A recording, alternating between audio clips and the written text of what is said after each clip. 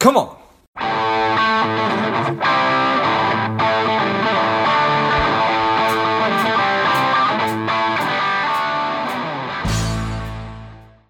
Well, left this is George G, and the time is right. Welcome to today's guest, strong and powerful Lauren Deely-Mahler. Lauren, are you ready to do this? I am. Thanks so much for having me on today. Excited to have you on. Lauren is the CEO of Jupiter Exchange. They are an alternative asset exchange using fractional NFT technology, making it possible to own a piece of the most wonderful, brilliant things on the face of the earth, and potentially one day, maybe even space, Lauren, but we're getting ahead of ourselves. Tell us a little bit about your personal life, some more about your work, and why you do what you do.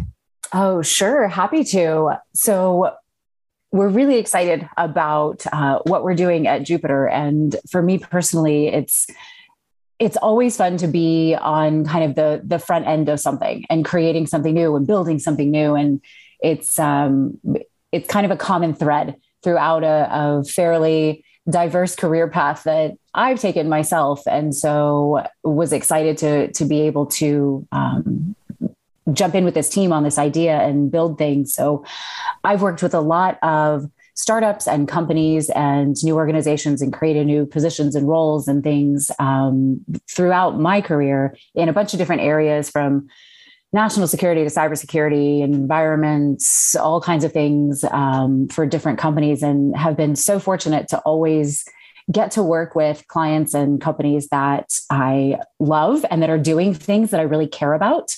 And when you get to do that and you're building something brand new at the same time, it's the perfect storm of just fun things to jump into. And that's exactly what we're doing here. We're taking something that's been around a really long time and in the alternative asset market, and we're combining it with this new technology that even the people who say they really understand it don't necessarily yet really get the full potential of what we can do with it. And we're combining those things together to drive something completely brand new. Exciting? Terrifying? Absolutely. All of the above on any given day, moment to moment. I mean, that's traditional startup world, right? If I didn't tell you that it was both exciting and terrifying at the same time, I don't think I'd be completely honest. So are you also so Jupiter Exchange, give us an example of maybe a really practical use case. Sure, absolutely. So my go-to, and kind of explaining it, because the process that we've set up makes a lot more sense when you talk through with something specific. So my go-to is always a Picasso, because everybody understands the inherent value of a Picasso. And yet not everybody who loves that artist and that work is going to have, millions of dollars laying around to go out and buy one and hang it on their wall. Sure. So you can love it. You can appreciate it for both the art and the beauty that it captures, as well as the investment opportunity that it represents. And still, the majority of people who can understand that have no access to that actual thing. And so that's really what we're changing. So the really high level version of how this would work is someone who we work with asset owners or with studios who have relationships with asset owners, and say someone has a Picasso and they would bring that to us and we would go through our process, figure out, okay, the value of it. And we would take that single work of art and basically turn the ownership of that asset into an NFT. And then we take that NFT and we fractionalize it to $5, $10 value fractions. And we make those available for people through a traditional sort of financial subscription model. Kind of, I refer to it as, I'm making air quotes here for those of you who can't see me, a little mini IPO, if you will, for that asset. And subscribe to it at that amount. And then all of those fractions are available on Jupiter Exchange, on our own exchange, to buy, sell, trade, and change in value over time. So if you are a collector and you're looking to add something to your collection potentially, or diversify your art collection in a way that is a little more accessible, then now you potentially can own pieces of that Picasso. Or if you're an investor looking for something different something a little new, diversifying the portfolio, you can invest in that as well. And it injects a lot of liquidity into a traditionally fairly illiquid market. It's not every day that you can go out and just sell your Picasso again, because it's not every day that someone has several $1 million around to buy it from you. And it also, one of the things that for me personally is kind of one of the cooler parts about all of this is that we're opening access to this alternative asset market to people who were never permitted into it before. It's becoming a public market. That is, there's no gatekeeping of, do you have enough money to get into this auction to try and buy this thing? It's anybody can participate, which again, for me is kind of a really cool, fun new thing. That may not be cool. High level. I may have jumped into a few more details than you had asked for, but it gets very exciting when we kind of talk through the process and all the fun benefits that come along the way. Yeah, I think it's super exciting and interesting and all those things. So the wins are for a regular person like me that, maybe one day I will be sitting at a Sotheby's auction with the whole stick thing in my hand and making bids on a $200 straight million out of the Picasso. movie right there. Yes. Right. You flash your card and all of a sudden it's yours. You own it. Congratulations. But we fast forward, 6 months or a year, and I can go on the Jupiter Exchange and buy a piece of a Picasso for a certain amount of money for $100, mm-hmm. whatever it might be. So that's super exciting. So that's a win for me as a lover of the thing. The win, you mentioned the liquidity piece. Is that a common challenge? Is that a common desire? I assume that it is for the actual owner. Well, being able to, it depends really on the individual. It is a win, absolutely, if that is something that an asset owner is looking for. You always have someone who might buy a work of art and has no interest in looking at it as an investment as much as, now I have this thing on my wall and I can show all my friends. Excuse me. And for those who have these assets and who have these objects and are looking for that liquidity event, this is a much simpler way to achieve that. Got it. And then who actually owns or holds the piece of art? It stays with the custody, the actual possession of the item stays with the original asset owner, because we talked about dividing it into those fractions. The asset owners will maintain a majority of the fractions and determine what is available for, making air quotes to the parallel universe of the public float of fractions that are available for subscription and then trading. Nice. Cool.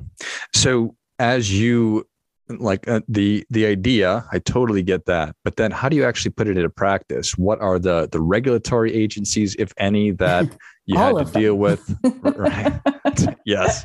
So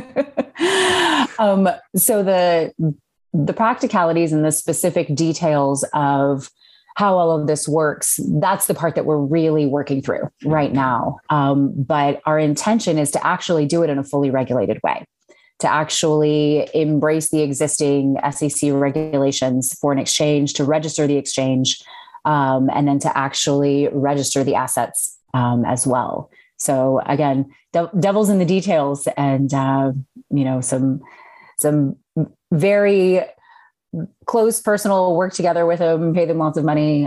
Legal team is working through all of that with us to get to that place. But that's the objective, is to actually be fully regulated at the end of the day. Because as you know, and as your listeners know, this is a very gray area space. It's very fuzzy out there right now when it comes to all the words that everyone throws out, with a lot of intangible understanding of how the regulatory space is going to shake out eventually. When we're talking about crypto, when we're talking about NFTs, are they securities? Are they not? What is, what isn't, especially in the fractional space? It's a little clearer, but the actual specific regulations around those areas are still so fuzzy that we're saying, okay, well, let's take an existing regulatory structure and let's just apply it to the space and make it go. So that's the plan, and the specifics of all of those details. Again, like I said, that's kind of the stage that we're in the process of working through right now. But at the end of the day, that's where we're going to end up. Nice. And along the way, you A lot are of paperwork along the way. you are counting beans and dotting I's and crossing T's and all that. Absolutely.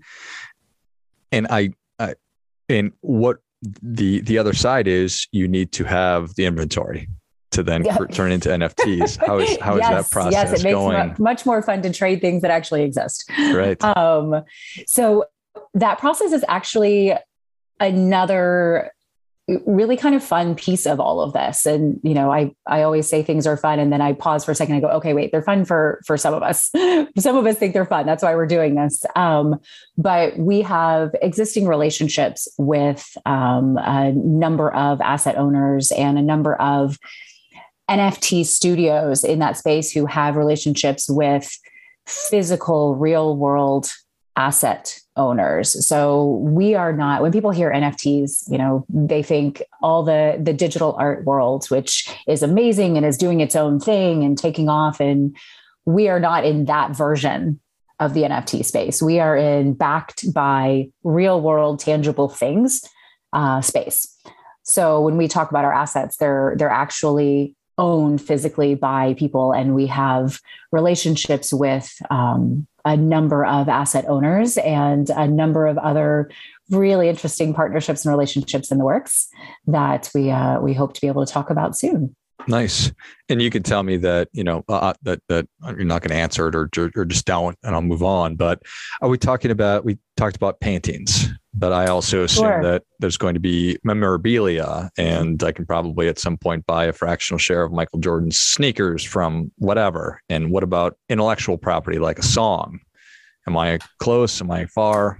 So one of the fun things about, again, I keep using that word. One of the fun things about building this out is that we are stretching across multiple verticals. We're not focused on just art or just cars, just memorabilia, sports or movies or Hollywood or music or whatever that may be. There's a lot of different areas where alternative assets exist and are traded and are owned right now as investments. And we are looking to touch on a very large number of those. We like to say basically anything but real estate, because I'm not touching real estate. That's a whole nother, that's like 4 cans of worms. And, we're doing just fine with our own cans right now. Right. Like 3 is good, 4 too far. Exactly. That I'm drawing the line at 4. That's enough. But the different types of verticals, you are correct in what you're looking at. So art is always the easy kind of go-to, most obvious example, because everyone understands it's basically anything. I describe it as anything that you look at and the majority of people see it and they understand what its inherent value is. If I have to really explain to you why this thing is really important, then it probably doesn't necessarily meet our qualifications. We get to curate what is on the exchange. We get to choose what we list. It's not an open process. So we can be as picky as we like, which is, again, fun.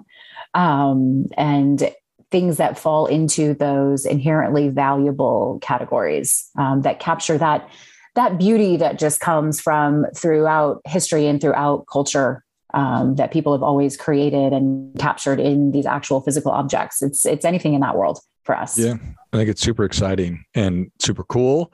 Obviously, there's an investment aspect to it, where the fractional NFT that I buy of the painting can certainly go up in value. So there's that, and it's the love, and the reason people collect things is because they like to do that, and it's something that makes them happy. So it brings them joy. And just from watching TV and movies, I learned that a lot of the time the actual painting hanging on the wall in somebody's home isn't the real painting.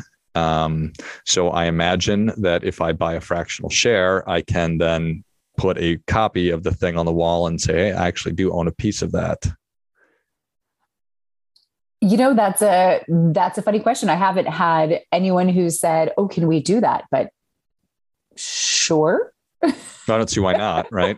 Exactly. I mean, if you want to go out and make a copy of something and you own a piece of it and tell everyone this is it, that's the piece. I mean, I don't think we run into problems there unless you're trying to pass it off as the real thing. But part of our process and part of the details that we are working through in the beginning as an asset goes from interest to listing, part of that process is all of the details around valuation and provenance and all of the authenticity elements that come with it as well. So that's part of the curation process, if you will, for us, is to make sure we're not going to be listing something that's a really neat photocopy of something that's actually real hanging on someone's wall. And that's a big piece of this as well, is to eliminate some of those challenges, which are being dealt with in a lot of different ways in the NFT market now, where there's a lot less control over those pieces. Fascinating. Layers upon layers upon layers. Absolutely. That's what makes it so fun. If it was one single layer and it was just, we're doing this and everyone knows how to do it, we're just doing another version of it and trying to make it a better version, then that wouldn't be nearly as exciting. That wouldn't be nearly as compelling of a thing for us to be spending our time on. But the fact that we're layering so many different pieces of things that exist now in a way that creates a whole new thing at the end of the day is what makes it both exhausting, exciting, and terrifying all at the same time. All of it. Love it. Well, Lauren, the people are ready for that difference-making tip. What do you have for them? So for me, I am all about diversity. I'm all about diversification. I'm all about anything that is a little bit different.